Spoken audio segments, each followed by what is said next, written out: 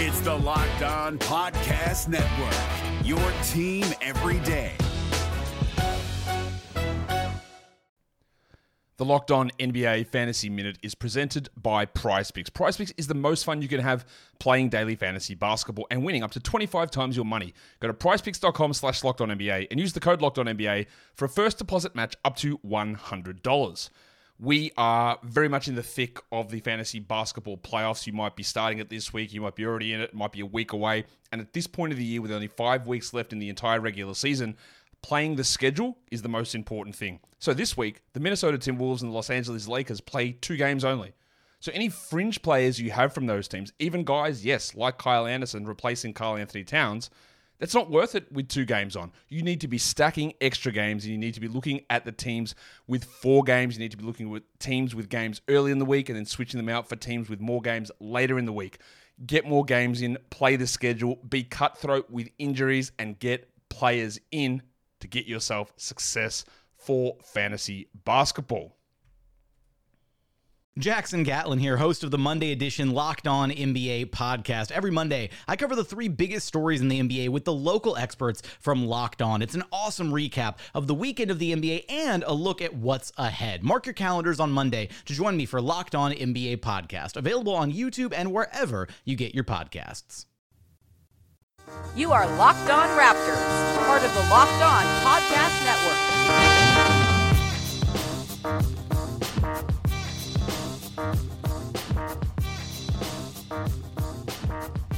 Hey, how's it going? Welcome to episode number 500 of Locked On Raptors for Thursday, April 25th.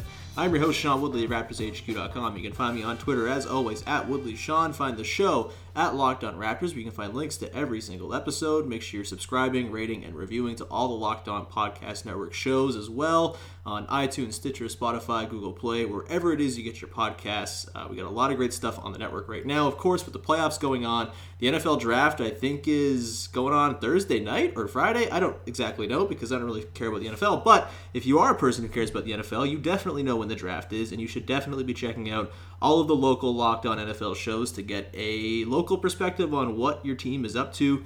And the Locked On NFL show, too, had a mock draft this week. If you want to go through all that as well, it's a lot of great stuff on the network right now. So please make sure you're finding shows that you want to support and doing so by subscribing, rating, and reviewing. And make sure you download Himalaya as well if you are in the market for a new podcast app. It's great for personalizing your own podcast playlists, and you should check it out if that is something that you're in need of. All right, on today's show, which I just realized was the 500th episode of the show, we are diving in full on into the Raptors and Sixers second round series, and joining me to give us the Philly perspective on things and dive deep on this thing is Adam Aaronson. You know him as @SixersAdam on Twitter from Liberty Ballers. Adam, how's it going, man?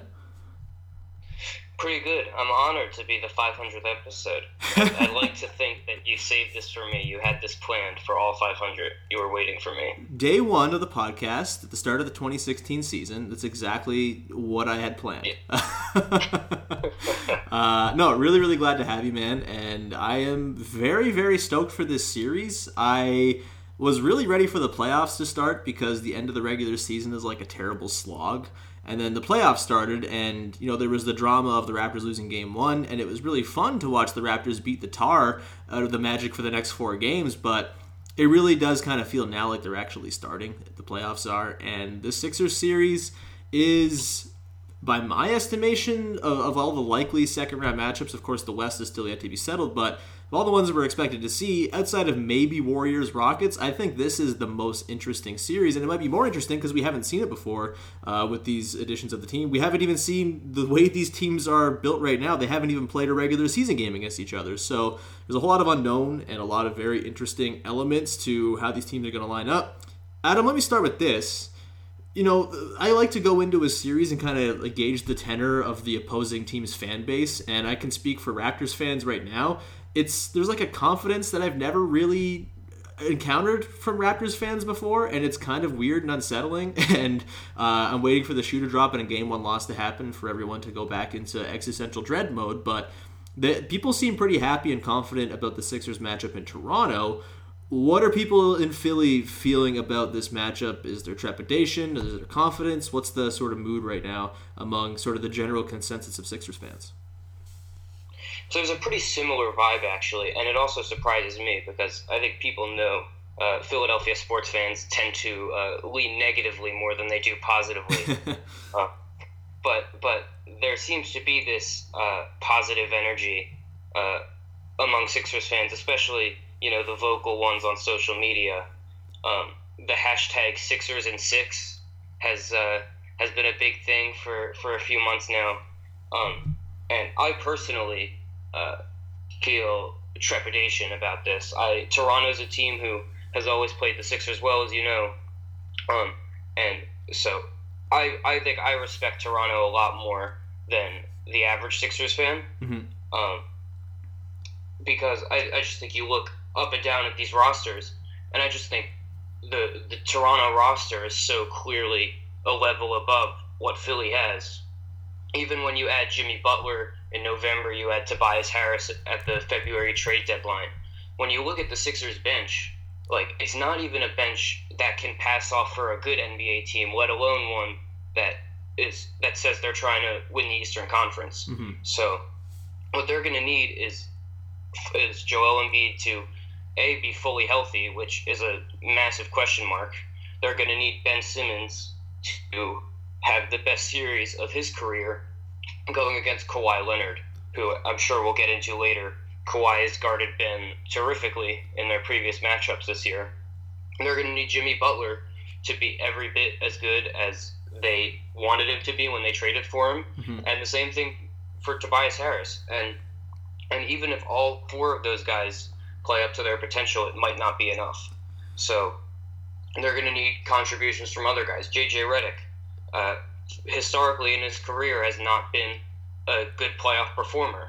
They're going to need him to make big shots, and they're also going to need him to be able to survive defensively. They're going to need some players on their bench to step up. Mike Scott is a fan favorite. He hit a huge shot in Brooklyn. He had a great series. Sixers fans love him, but at the end of the first half of Game 5 of the first round against Brooklyn, he suffered a right heel contusion. He's listed as day-to-day, but Brett Brown says that he doesn't expect Scott to play in Game 1. So you're taking a bench that really only had one good bench player, which is Scott. You're removing him, and now the Sixers' sixth best player is James Ennis. And I like James Ennis, and I think James Ennis can have a role on a good team, but I don't think that role is a six-man. So even though there's an optimistic vibe right now among Sixers fans, I don't think it's particularly realistic. As you'll probably see as we keep talking, I'm not feeling particularly great about this series from a Sixers perspective. You said you were pretty stoked, and I get why I'm not stoked, because I would like the Sixers to win, and I'm not feeling too great about it. Yeah, like I said, I fully expect a Game 1 loss to throw us all back into the throes of Raptors-related depression. So we'll get into the starting lineups in just a second. I think he made a lot of good points there. And, the injury to Mike Scott, while it seems, big for the Sixers, I think Raptors fans are even more, thrilled about it because, and not to say you're happy you guys hurt, but the way that he punked the Raptors last year as, the only good bench player on the Wizards was pretty profound and really frustrating. He was, the ultimate Raptor killer last year and has kind of been that his whole career. I don't know if that has any bearing on how he'll perform in a playoff series, of this magnitude, but it certainly can't, hurt the Raptors' cause if he's limited or even not available for Game 1, like Brett Brown alluded to, like you said. I guess the other injury on the Philly side that you mentioned is Joel Embiid, and this has been my sort of biggest source of optimism for this series, because I think Embiid, I don't think he's the best player in the series. I think Kawhi is sort of a more refined offensive player. You can kind of run your offense through him a little bit more reliably, and I think just the way Kawhi's defense on the wing kind of changes the shape of the floor for a lot of teams. I know Embiid's a fantastic defender and everything, but I think Kawhi's defense is a little bit more, important on the wing, if that makes any sense. So I'd put Kawhi, but Joel Embiid's right behind Kawhi in terms of the hierarchy of players in the series.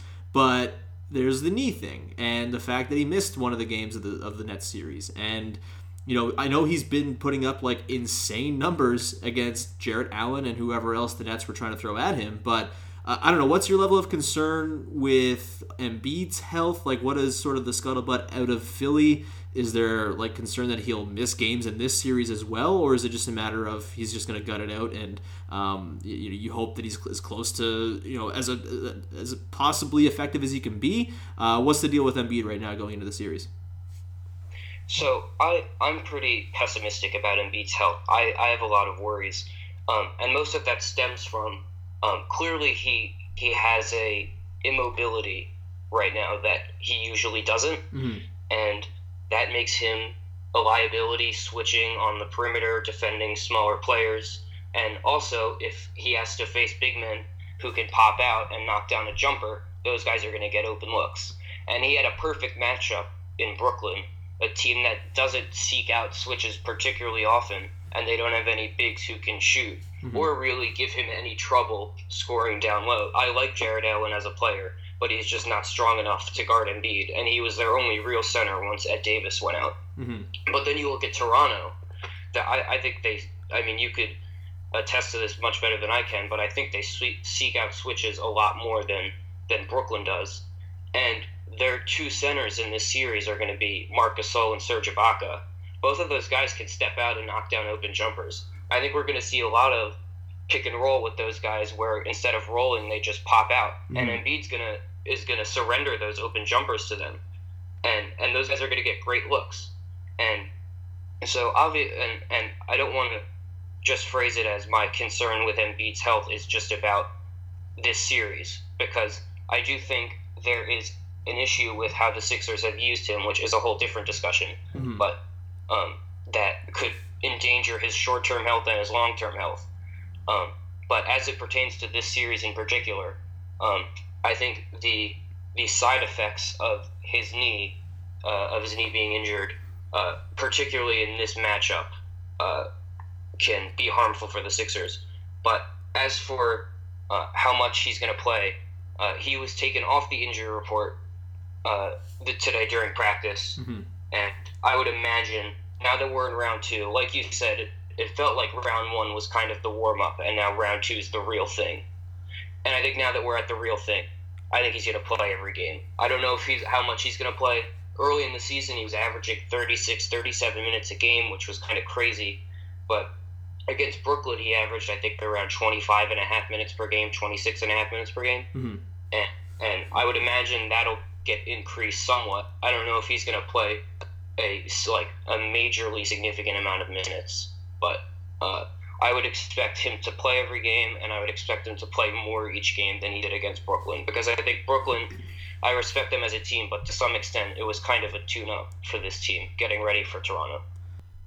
Now, before we go any further, I want to tell you about our sponsor for today, and that is WiseCam. Wise is the indoor camera that does it all. Wise is packed with premium features that allows you to see everything from anywhere for only $20 a camera. 1080p Full HD, images so clear you won't miss a thing, night vision, two-way audio as well. You get it all with Wise. Wise's mission is to bring amazing smart home products into every single home and make them accessible to everyone. Check on your home anytime with Wise's app's live stream. Connect with life as it unfolds in sharp focused. You can live stream, that is, with digital zoom, 8 times digital zoom to be exact. One of the fantastic features of Wise is that you get free 14-day rolling cloud storage as well as no subscriptions. So you don't have to pay anything subscription-wise, and you get 14 days of back catalog from what's going on in your house. You want to go check what was going on in your kid's playroom 2 weeks ago? You can go back 14 days and see what was up and why that lamp got broken. You can also get as many Wise cams as you want to put around your house. Only $20 a camera, so you can use it for anything. You can have one sit in the kitchen, so you can watch food while it's simmering on the couch while you go have a glass of wine or something. You want to go watch plants grow through time lapse. You can stick your camera out in your garden. If you want to watch contractors repave your driveway via time lapse, you can do that. You want to make sure everything's in working order with your kids or whatever it is when you're at work. You can do that as well and check it all with your mobile phone anywhere in the world. And you want more? Then you got that too. For just $10 more, WiseCam Pan gives you 360-degree coverage in under 3 seconds. Life moves fast, and your camera should too. 110-degree per second rotation speed, 360-degree horizontal range, and a 93-degree vertical range. Patrol your room, that is, with Pan Scan. Set the camera's patrol route with up to 4 custom waypoints. WiseCam Pan automatically detects, tags, and tracks motion within its field of view. Keeping up with life in real time has never been so easy. It works with your Alexa or your smart speaker as well. And once again, free 14-day rolling cloud storage. It is a great feature. No subscriptions required for that. And it works, once again, anywhere in the world from your mobile phone. You could be on vacation somewhere. You want to check in on what's going on at your house, make sure everything's in working order, make sure nothing is burned down. Make sure you're checking in on your Wise app on your phone, and you can do that from anywhere on the mobile app. If you want to get Wise, go to wise.com/locked to get the guaranteed lowest price. That is Wise, WYZE.com/locked to get the guaranteed lowest price on WiseCam. The NBA playoffs are right around the corner, and Locked On NBA is here daily to keep you caught up with all the late season drama. Every Monday, Jackson Gatlin rounds up the 3 biggest stories around the league, helping to break down the NBA playoffs. Mark your calendars to listen to Locked On NBA every Monday to be up to date. Locked On NBA, available on YouTube and wherever you get podcasts. Part of the Locked On Podcast Network, your team every day. Yeah, and I think the talk of Embiid and all of this kind of leads us into sort of, I guess, like the meaty part of this series, which is just like these 2 starting fives are awesome. Like, probably outside of, I guess you could say, the Warriors if you want, although the Warriors look like they're going through something right now. Guaranteed the 2 best starting lineups in the Eastern Conference, and I guess I wrote a piece today where I put it as, I think Philly has the most talented starting 5. I think the Raptors, the way they operated against the Magic, like, they kind of look like maybe the healthiest or the best. But like that could change on a dime, obviously, depending on the matchups. And the matchups are fascinating in this series. Obviously, the starters, you got Gasol and Embiid going up against each other. You've got Simmons and Lowry. You've got Green, Redick, Kawhi up against Jimmy Butler, and then Tobias Harris and Pascal Siakam. But like, I don't know if I can handicap who's going to guard who in this series, because there are a lot of different ways both of these teams could go. And I wouldn't be surprised by anything, really, because the Raptors, they like to move their guys around. Like, Pascal Siakam in certain games will guard literally 1 through 5, or at least 1 through 4 for, 4 or 5 possessions here and there. Kawhi has not really spent much of this season guarding the go-to options for a lot of teams, but the way he's performed against Ben Simmons this year would tell me that he's probably going to spend most of the series on Ben Simmons. I think there are arguments for and against Kyle Lowry guarding both Jimmy Butler and JJ Redick in this series, and sort of like just moving off ball with Redick, or trying to goat the Sixers into having like Jimmy Butler try to post up and stuff like that, which is usually not a win if you're going to post up on Kyle Lowry and have Danny Green run around with JJ Redick. Like, outside of Gasol on Embiid and then Kawhi on Simmons, I don't think there's a very obvious way to sort of handicap who's going to guard who here. But I'm wondering what you think is going to be the way the Sixers line up defensively. Like, where do you think everyone is going to be, looking across when Game 1 starts? Obviously, things change as the series goes along and adjustments are made. But for Game 1, how would you expect the Sixers to approach guarding the Raptors? So I've been thinking about this for a long time, basically since it became clear that the Sixers were going to be the 3rd seed and the Raptors were going to be the 2nd seed. I've been thinking about this series and how the Sixers can match up. And it's obvious that Embiid is going to defend Marc Gasol. And at least to me, it's obvious that J.J. Redick is going to guard Danny Green. Danny Green is not a nothing offensively, but he's the least threatening as a shot creator or a playmaker. And so I think the Sixers are going to make it a point of emphasis to keep J.J. Redick away from ball handlers as much as they can. And just as a side note, he guarded Joe Harris for much of the Brooklyn series, and he did a very impressive job, way better than I think anybody expected from him. He did a really good job of fronting Joe Harris, of preventing him from getting open on screens. And so the hope is that he can repeat that against Danny Green, even though I think Danny Green's a little bit better of a player, maybe not on offense, but overall I think he's a better player than Joe Harris. Obviously, he's got so much more playoff experience, he's a champion, all of that. after that, it really it could go anywhere. So originally, my idea was Ben Simmons would guard Kawhi Leonard because Ben is the best perimeter defender on this team, whether that's against a 1, a 2, or a 3. You would probably imagine that it's Jimmy Butler. In the regular season, Butler was coasting, though, and Ben was at times, but not to the extent that Butler was. Mm-hmm. And even with Butler having, flipped the switch, we'll call it, since the playoffs have started, I still trust Ben more in that matchup now. Mm-hmm. And then Butler would take Kyle Lowry and Tobias Harris would guard Siakam. But then I watched the Orlando series, and I saw Pascal Siakam, and I was just sitting there saying, there's no way Tobias Harris is going to be able to guard this guy. There's just no way. So Butler also can't guard him. Butler because he's too small. So that left me thinking that Ben can guard Siakam because I really think he's the only player who can. Mm-hmm. And then Tobias Harris, I love, very likable player. Hope he's with the Sixers for a long time. He would get obliterated by Kawhi Leonard. Mm-hmm. And so I think I would put Jimmy Butler on Kawhi Leonard, and I would run the risk of putting Tobias Harris on Kyle Lowry. And I know how good Kyle Lowry is. I don't want this to sound like you could just hide somebody on him because I know how great he is as a player. I know how underappreciated he is. But I did see something from Harris in the first round series against Brooklyn. He had a particularly strong defensive stretch, one that I don't remember him ever having with the Sixers or with any other team. Obviously, I've watched him much more with the Sixers now, but he was guarding bigger players like Damari Carroll and Rodion Kurucs, who aren't exactly imposing matchups. But then at later points in the game, there would be stretches where he would guard D'Angelo Russell or Spencer Dinwiddie. And you would imagine that he would kind of get roasted in that kind of situation, but he really held his own.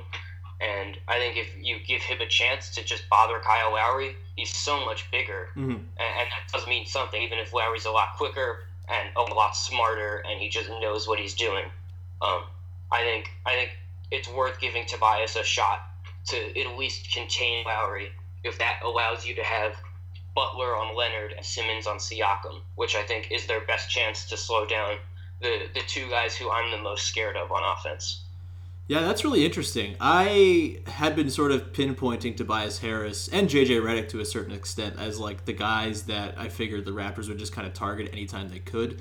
And I don't know if the Raptors, I would categorize them as like a team that'll go hunting mismatches all the time. They're not like a crazy pick and roll team or anything like that.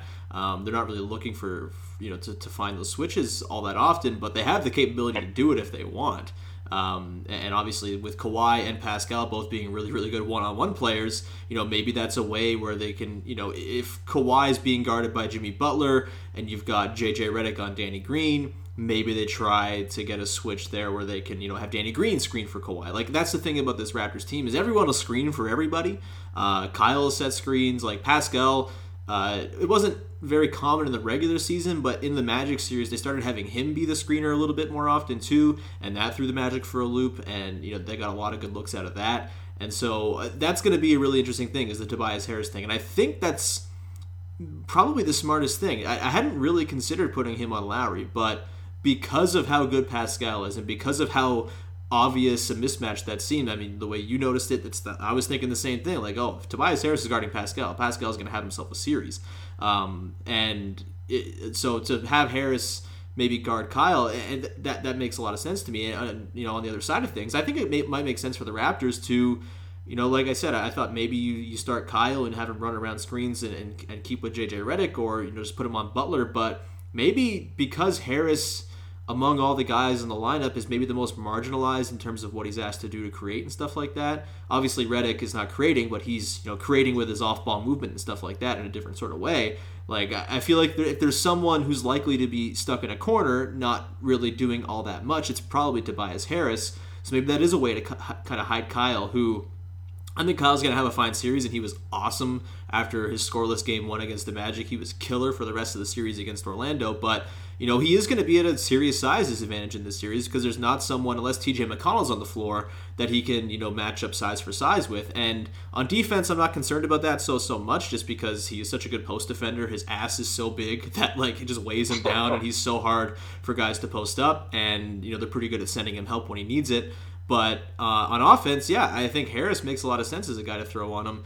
Honestly, I think they can't do a lot of wrong with who they decide to throw in Lowry. If they just decide to put Simmons there, I think, maybe Lowry's got the quickness edge there, but Simmons is a pretty damn good defender, and he's long, and he might bottle Kyle up.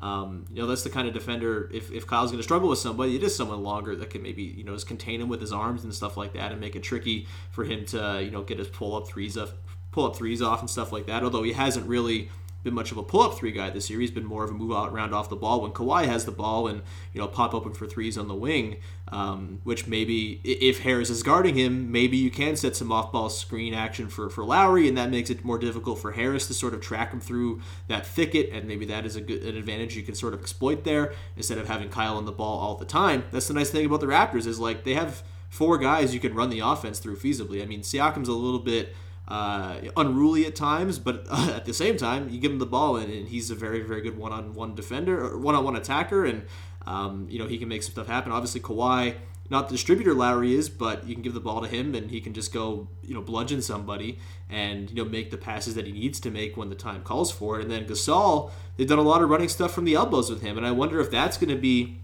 something they use in this series a little bit more often as well, is, throw it into Gasol 18 feet away from the basket and see if they can draw out Embiid a little bit, and then use that gravity that Gasol sort of has as a passer there to maybe pick apart the Sixers with cuts on the baseline and stuff like that. It's all very, very interesting, and I think the matchups are so fascinating here. Is there one individual matchup that you are most interested in watching to see how it plays out, and that you think maybe will have the biggest bearing on how the series ends up, resulting at the end? There are 2. You just touched on one of them with Gasol and Embiid, so I'll go to the other one. Mm-hmm. Kawhi versus Ben Simmons. Yeah. We mentioned briefly how well Kawhi has defended Simmons this year. And let me just say this. I've watched every single game of Ben Simmons' NBA career. Nobody guards him even close to as well as Kawhi. Mm-hmm. And I looked at the numbers, and it's pretty jarring. Ben Simmons per 36 minutes with Kawhi on the court averaged just 12.5 points. That's per 36 minutes. And 7.6 turnovers. Mm-hmm. That's a massive number. Ben has done a pretty good job of cutting down on turnovers this year, at least at most times. But when he plays Kawhi, I don't know what it is. I mean, obviously, it's about Kawhi being a great defender, but I don't know what it is in that matchup specifically that has caused Ben so much trouble, like an abnormal amount of trouble, even for as good as Kawhi is. Mm-hmm.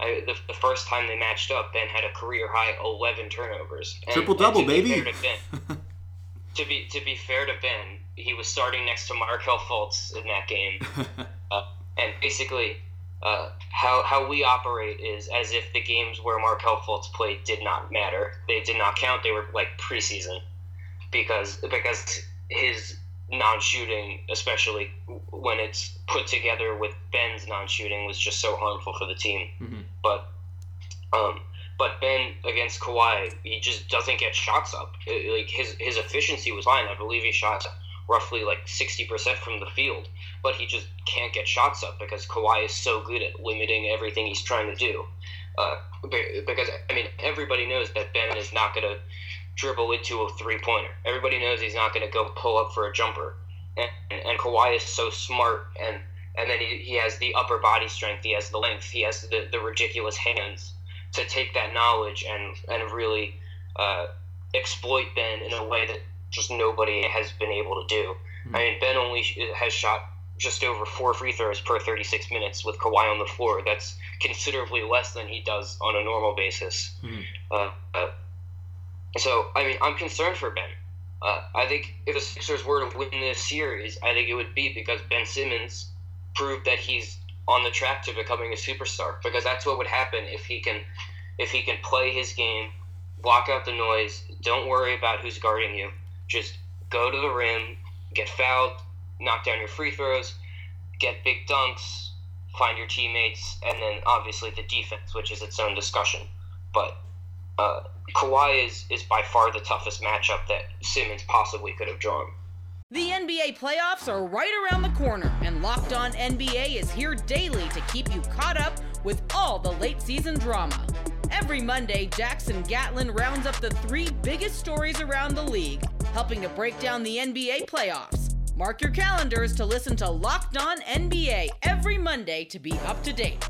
Locked On NBA, available on YouTube and wherever you get podcasts. Part of the Locked On Podcast Network, your team every day.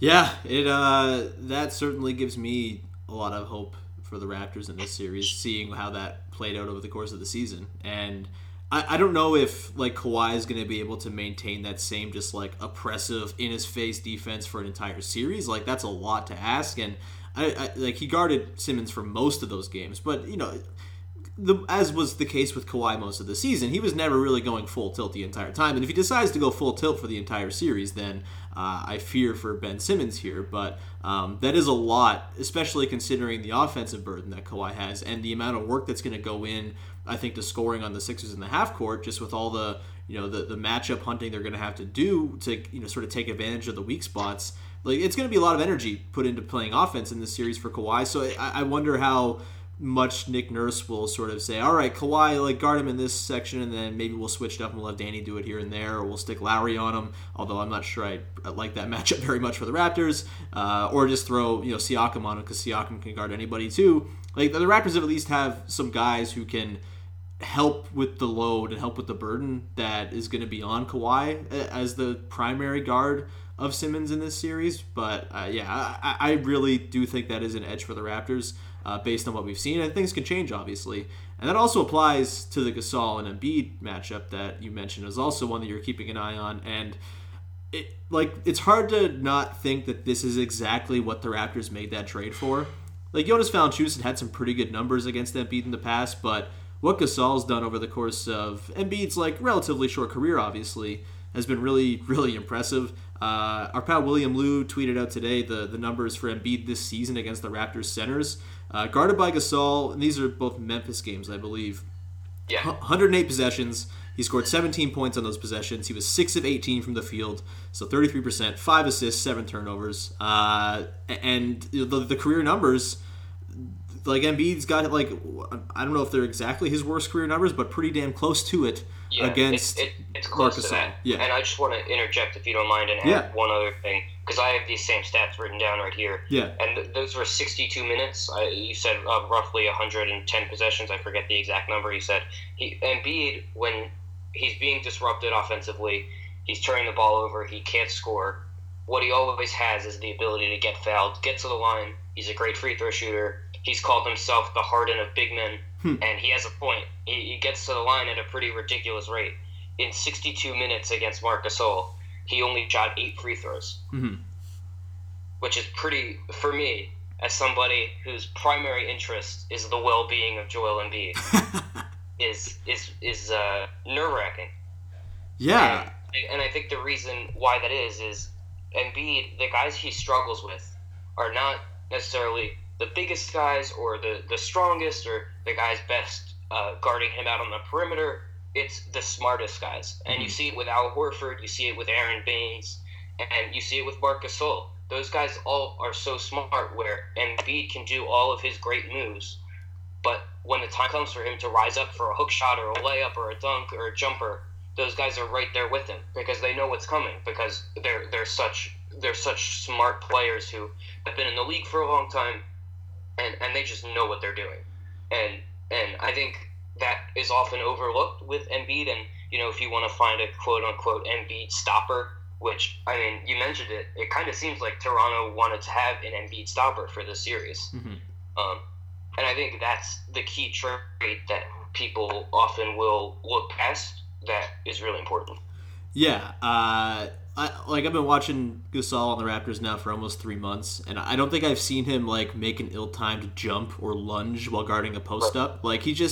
He's so steady. He knows exactly that him just sticking his arms up and staying in position, that's going to be good enough against most guys. And look, Joel Embiid's not most guys. He's insanely good. And one of my fears in this series is that Embiid is just going to put Marc Gasol into foul trouble a whole bunch. And if that's the case, and Serge Ibaka has to come in to sort of soak up some of those minutes, as we saw in one game against the Magic where Gasol got into foul trouble early in the third quarter, and that was like the one pocket of the entire series where Nick Vucevic was able to sort of heat up. Other than that, Gasol ate his lunch for the entire series, and I almost felt bad for him. But so the Ibaka Embiid thing is certainly something I'm not thrilled about potentially seeing. And considering Joel Embiid, because of the way the Sixers are constructed, all of their best players play with bench guys. It's just kind of how they have to do it to get bench guys in there and to get guys rest. And I wonder how the rotations are going to work, even if Gasol doesn't get into foul trouble, which I think will happen at least 1 or 2 games, you would think, just based on law of averages and how often Embiid gets to the line. Even if that doesn't happen, there are still going to be pockets of the game where Ibaka is matched up against Embiid.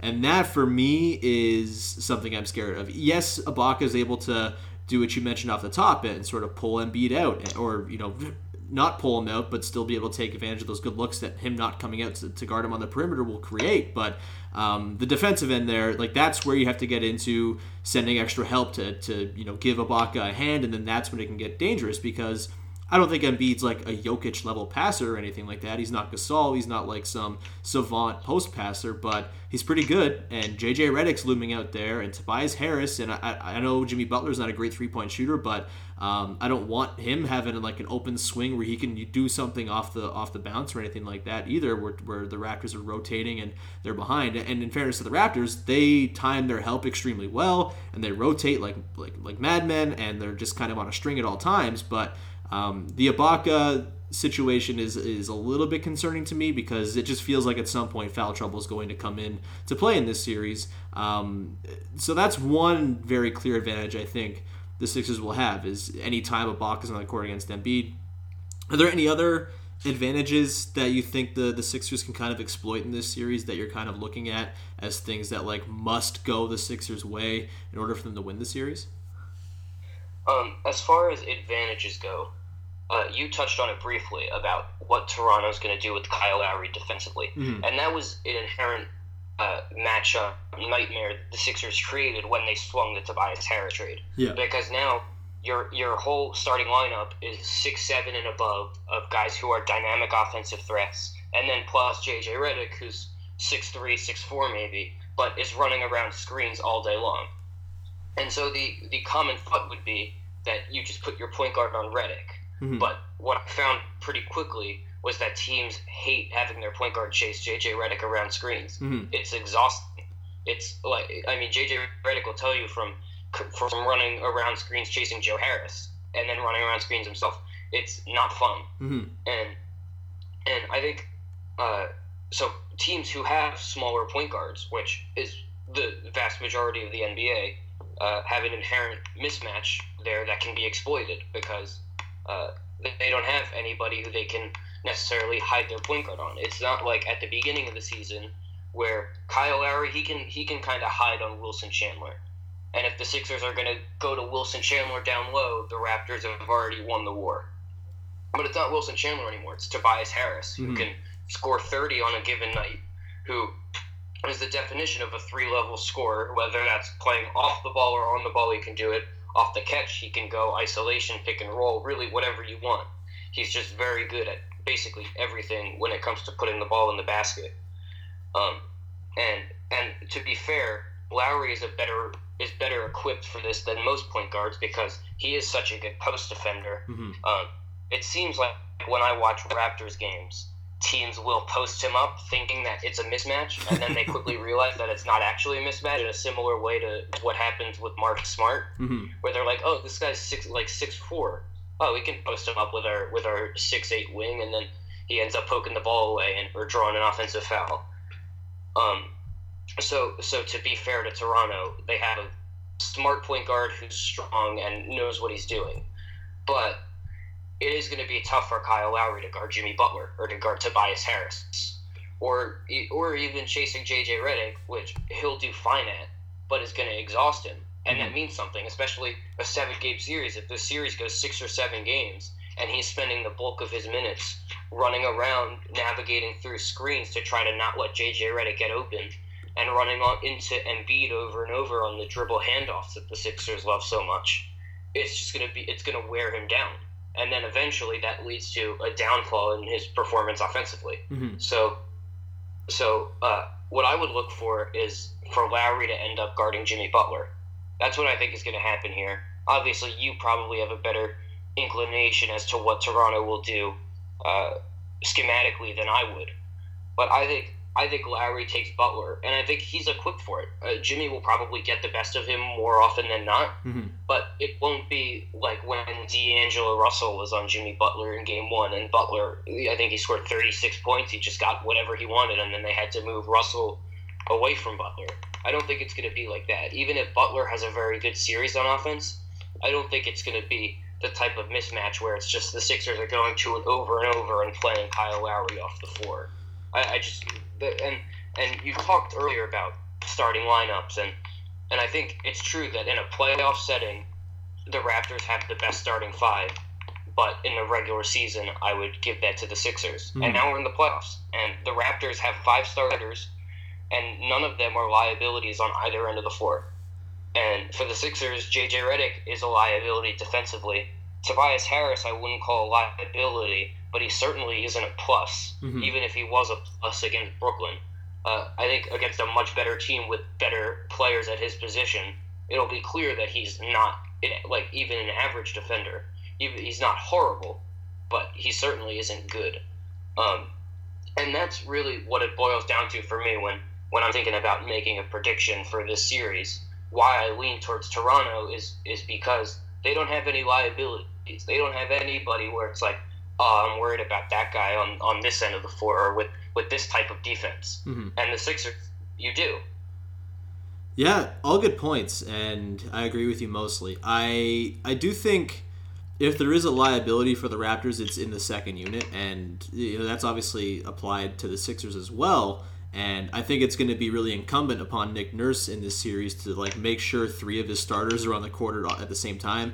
There was this insane stat going around yesterday where there are 31 different 3-man combinations who played at some level of minutes in the first round, and the top 10 were all just different 3-man combos of Raptors starters.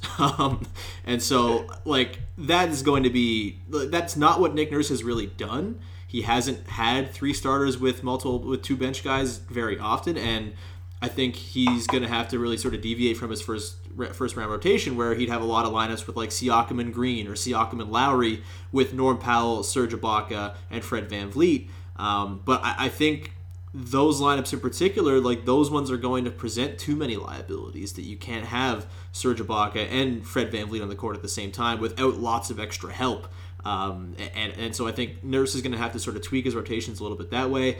It'd be really nice if OG Anunoby was available for this series. I don't think he's going to be, but because of the size that the Sixers present, it would be really nice to have a 6'8" dude who can rebound and guard 2 through 4. That's obviously not going to be the case unless he comes back at the tail end of the series, in which case that'll change the rotations and everything too. But I guess this is a long-winded way of me saying that I'm scared about Fred VanVleet in this series. I thought he was the worst Raptor in round 1. He kind of dribbles the ball into the ground way too much, and the Raptors have all season long, for some reason, had him dictate the offense even with Kawhi and Kyle on the floor and Pascal. They'll have all these good players, and it's all right, Fred, you run the pick and roll, and it's but he's not as good at it as everyone else. And so I wonder if Fred's role in this series is going to be particularly pronounced, because he is undersized and the Sixers are big all the time, and they've been using this bench unit where Jimmy Butler is essentially the point guard, and there might not just be a lot of space in this series for Fred VanVleet, barring TJ McConnell suddenly becoming a 10 to 15 minute player where VanVleet can really thrive.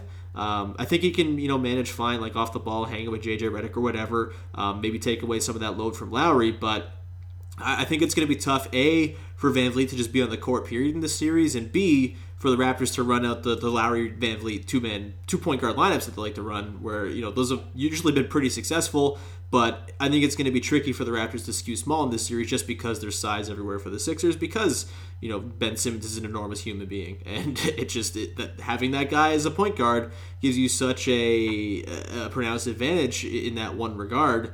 So I'm concerned about Fred. Let me ask you about the bench of the Sixers, and then we can get into some predictions and maybe some just parting shots. But, what should people expect as, the sort of... I know this changes quarter by quarter and changes game by game, obviously, over the course of a series, but which guys on the Sixers bench would you expect to see the most often in this series? Will we ever see any lineup without 3 of the Sixers starters on the court? How does Brett Brown typically manage those in-between minutes and sort of those second unit minutes in, say, the late first, start of the second quarter, and, late third, start of the fourth? So what Brett has done for a few months now, he had been experimenting with a bunch of different ways of staggering his starters, and he found one form of staggering that he really liked, which is he keeps Embiid, Simmons, and Redick together, and then he has Butler and Harris together. And so the first subs are 3 bench players for Simmons, Embiid, and Redick, and then they have Butler, Harris with 3 bench guys, and then they go for maybe 5 or 6 minutes.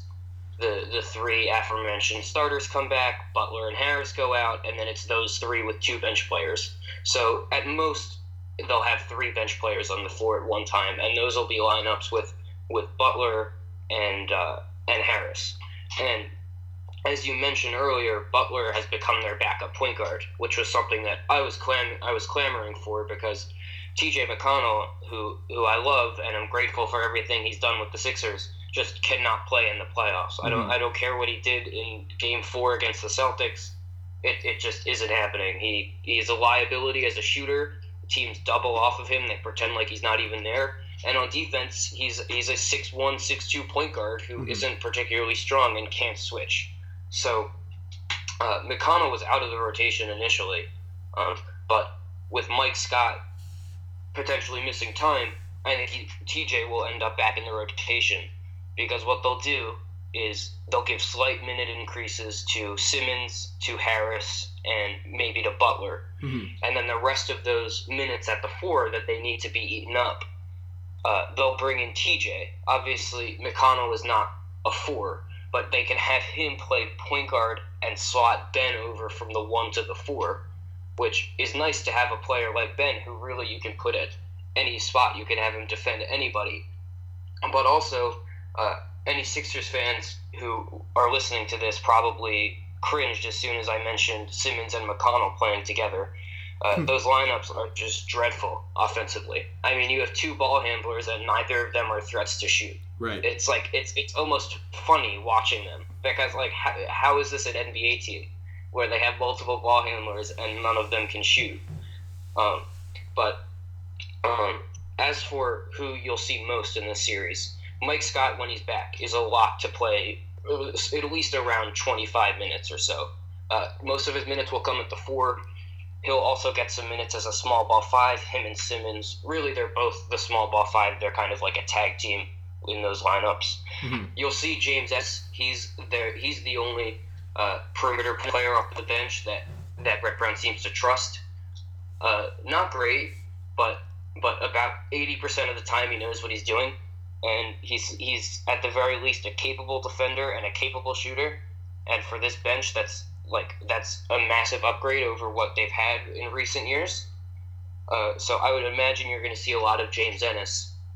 And the other question I have, which I'm writing about this, I'm putting together a big primer for LibertyBallers.com that'll go up hopefully pretty soon, is against Brooklyn, the Sixers could play Boban and Marjanovic, because the Nets didn't have any stretch bigs who could exploit the fact that Boban can't really move. He's parked into the paint. He's not chasing anybody out to the perimeter. He can't switch on a pick and roll. But now they're playing a Toronto team who not only do they have stretch bigs, they only have stretch bigs.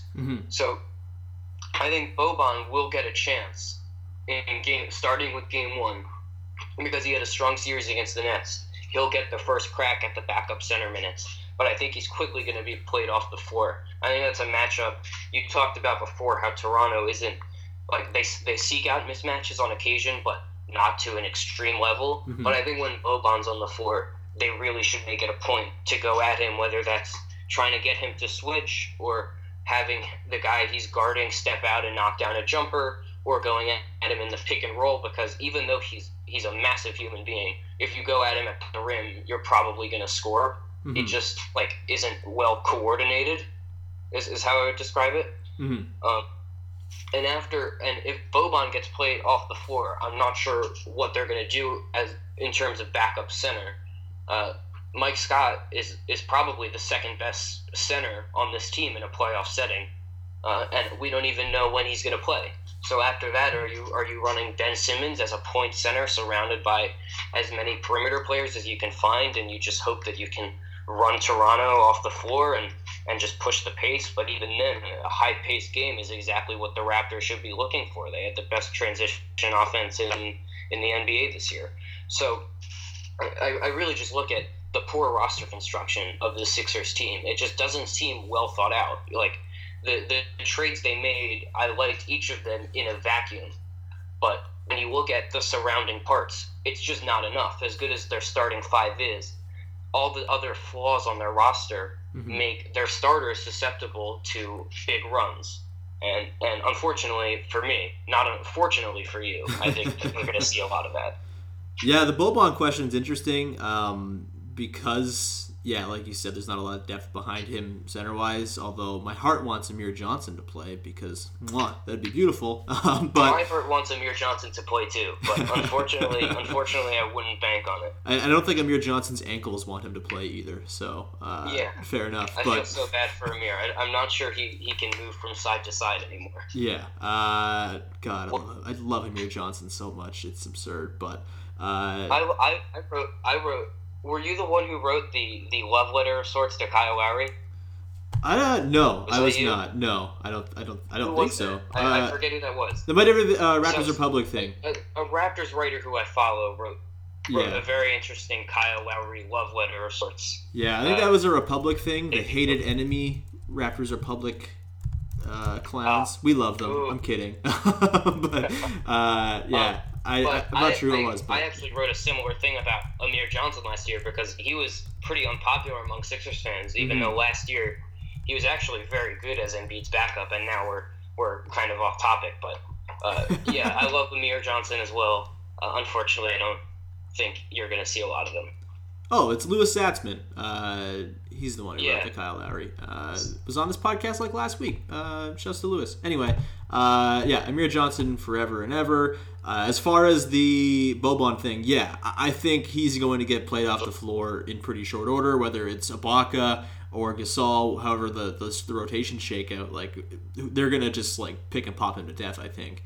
And then I think the way you described the potential of Ben Simmons playing center, while I think, that's probably a good look for the Sixers, that aesthetically feels like a lot of fun because that might lead to my favorite Raptors lineup, which is when Pascal Siakam plays center. And they haven't really used it much since Gasol came. Also my favorite Raptors lineup. It owns so hard. I love Siakam. Yeah, it owns so hard when he plays center. It's a little trickier now because OG's out. Usually what they do is they would have like Danny, Kawhi, OG, Siakam 2 through 4, and that was just like arms for days, switching everywhere, and it was perfect. Yeah.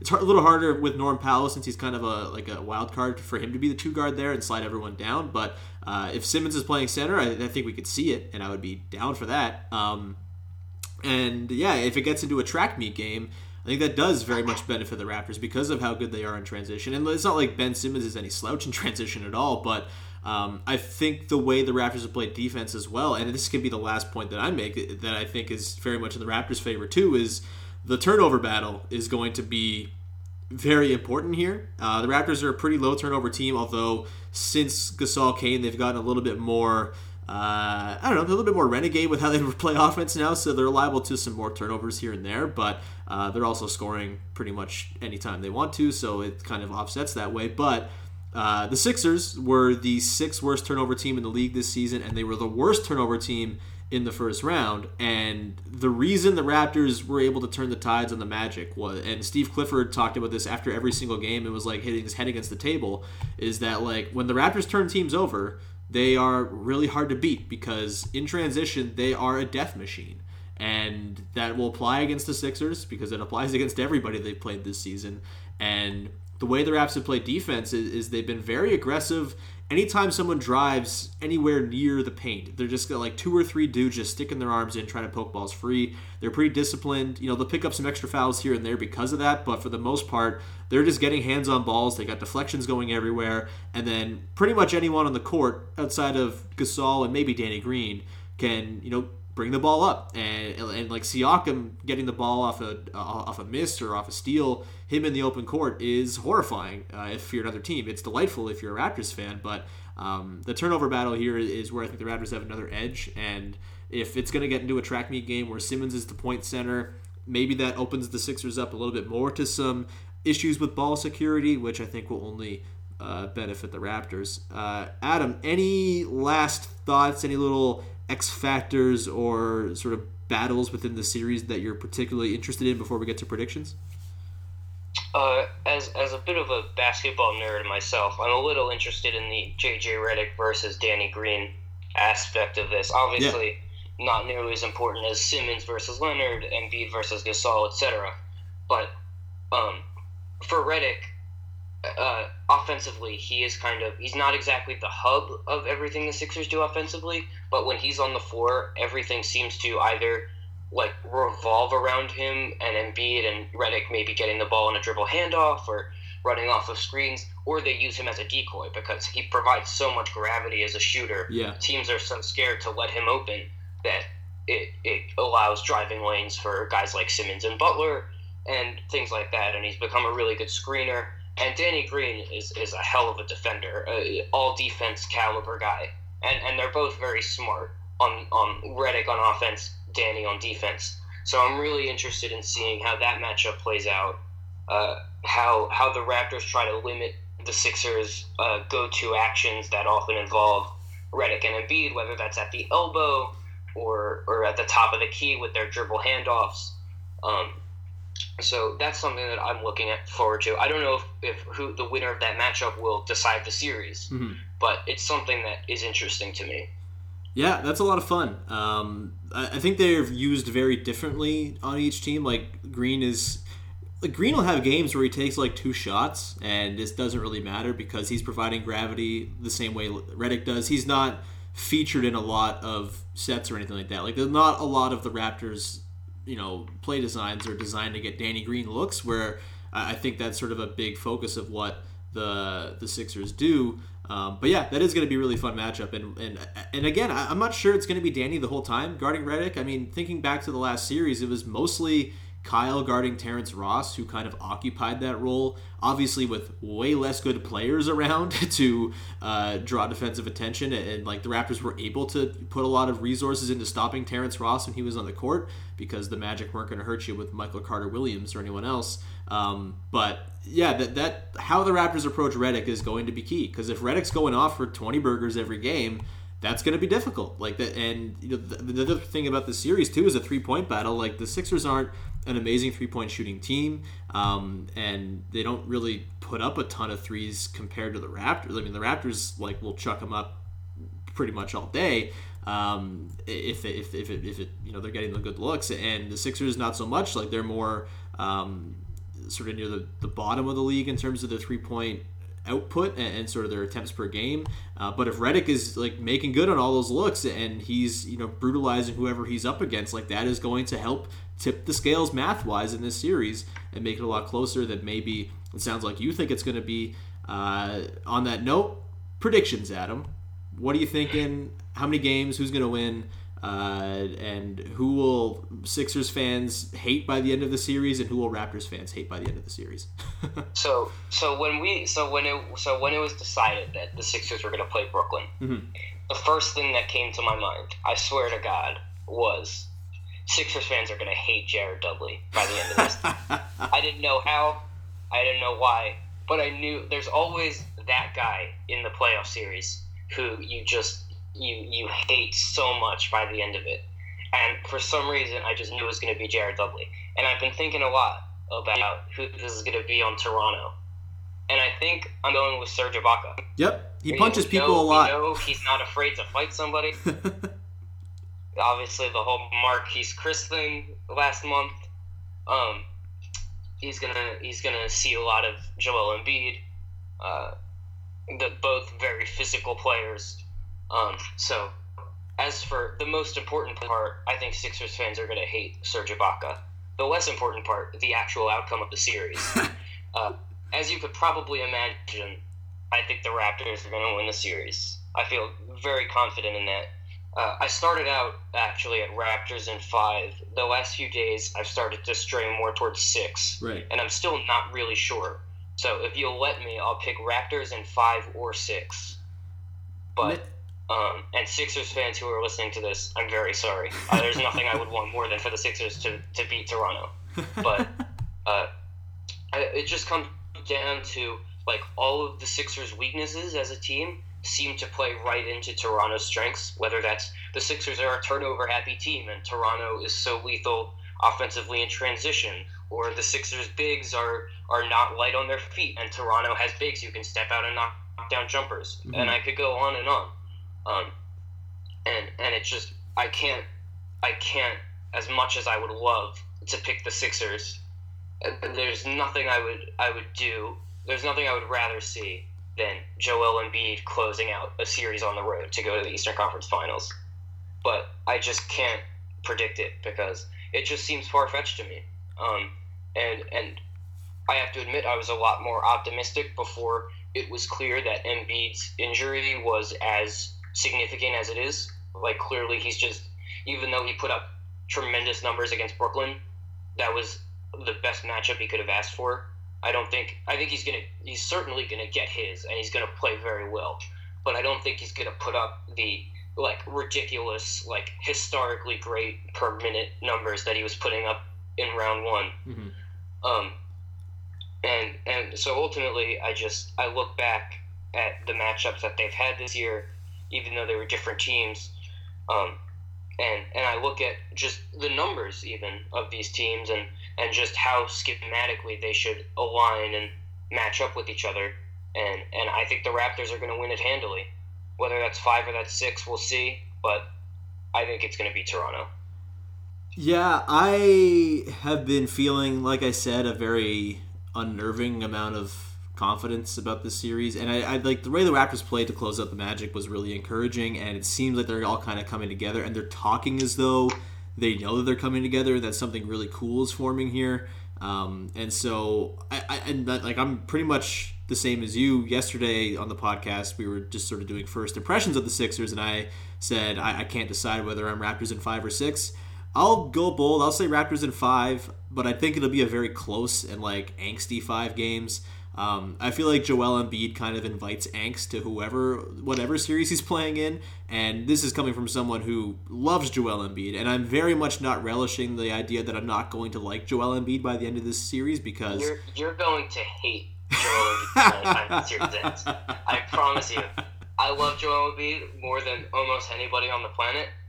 You're going to hate him so much by the end of this because he's going to draw a bunch of annoying-looking fouls. He's going to trash talk, all that stuff, and it's going to drive you guys nuts.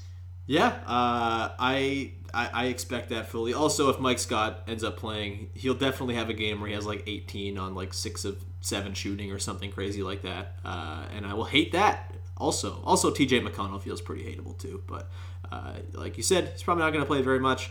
I bet Raptors fans are also going to hate Serge Ibaka, which is funny because Ibaka's kind of had this like renaissance this year where he's become like the most likable Raptor among Raptors fans. He's got his cooking show. He's been like the Kawhi whisperer. Like he's a very fun and easily likable dude, but he does tend to punch people, and I wouldn't be shocked if he punched a person in this series.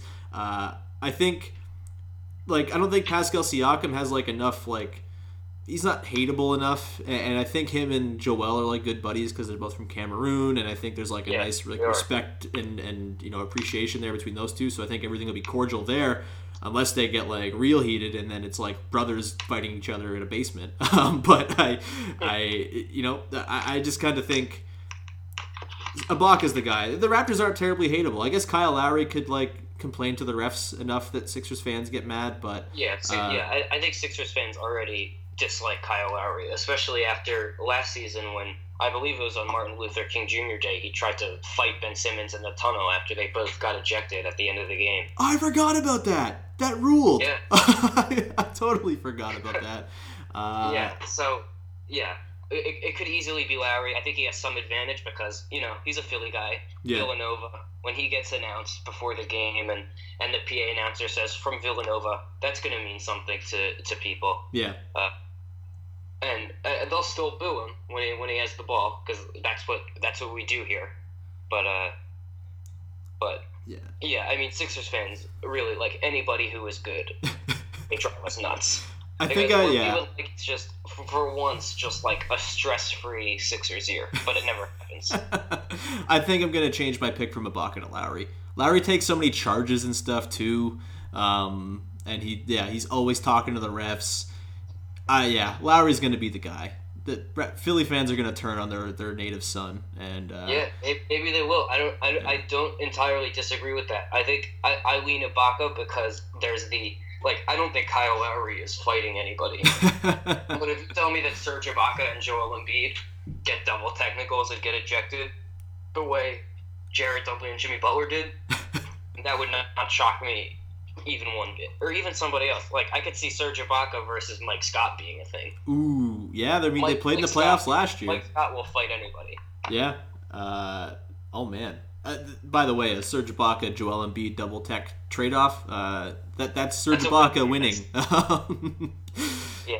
This should be a lot of fun, man. I think there'll be some good sports hate. Like I said, I think it'll be a very closely contested 5-gamer, but I think the edges the Raptors have will bear out when it matters most, and I could envision one or two of these games being decided similarly to the first matchup of the year, where I'm pretty sure it came down to Kawhi just ripping the ball out of Ben Simmons' hands and going for a dunk at the other end. I kind of think that will be a difference in a game or two. I'll say Raptors in 5, but I'm looking forward to it, and I always appreciate Sixers fans. They seem to have a good sense of self-loathing, the same Raptors fans do, which is always endearing and appreciated. So it should be fun. There's no need to be mean on the internet between Raptors and Sixers fans. It can all be joyous and happy. And this podcast was very much that, Adam. This was great, man. This was awesome having you. I took double the amount of time I expected to, but hey, you know your shit, and this was a really fun chat.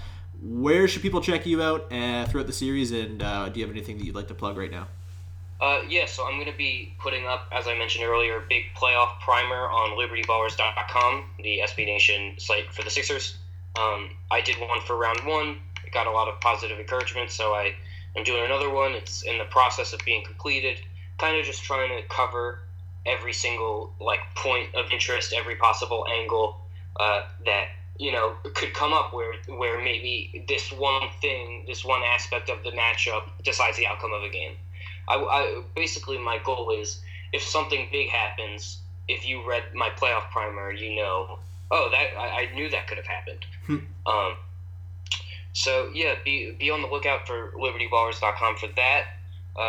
My Twitter is at SixersAdam. If you want to read some more negativity from me, if you're a Raptors fan, you want to be more optimistic through a Sixers fan's negativity, feel free to follow me there. And that's all I have to plug. Sounds good, man. This was awesome. Thank you so much for taking the time. Folks, you can find me on Twitter, as always, at WoodleySean. Subscribe, rate, review, iTunes, Stitcher, Spotify, Google Play, and Himalaya. If you're in the market for a new podcast app, Himalaya is the one to check out. Also, you can read a thing I wrote, sort of a 2-day recap of Game 5 against the Magic, and sort of just applied it to, it was more of a grander piece, just about how the Raptors kind of are worth believing in for the first time, actually, in pretty much ever, and how I thought Game 5 kind of sealed that. So if you want to read that, it's on Raptors HQ, also the SB Nation site for the Raptors. So we We're covering you extensively with the SB Nation stuff. So please check out all of the SB Nation sites throughout the playoffs. It's good shit over there too. And that's gonna do it. Thank you so much. We will talk to you next time with another episode of Locked On Raptors. Hey, Prime members, you can listen to this Locked On podcast ad-free on Amazon Music. Download the Amazon Music app today.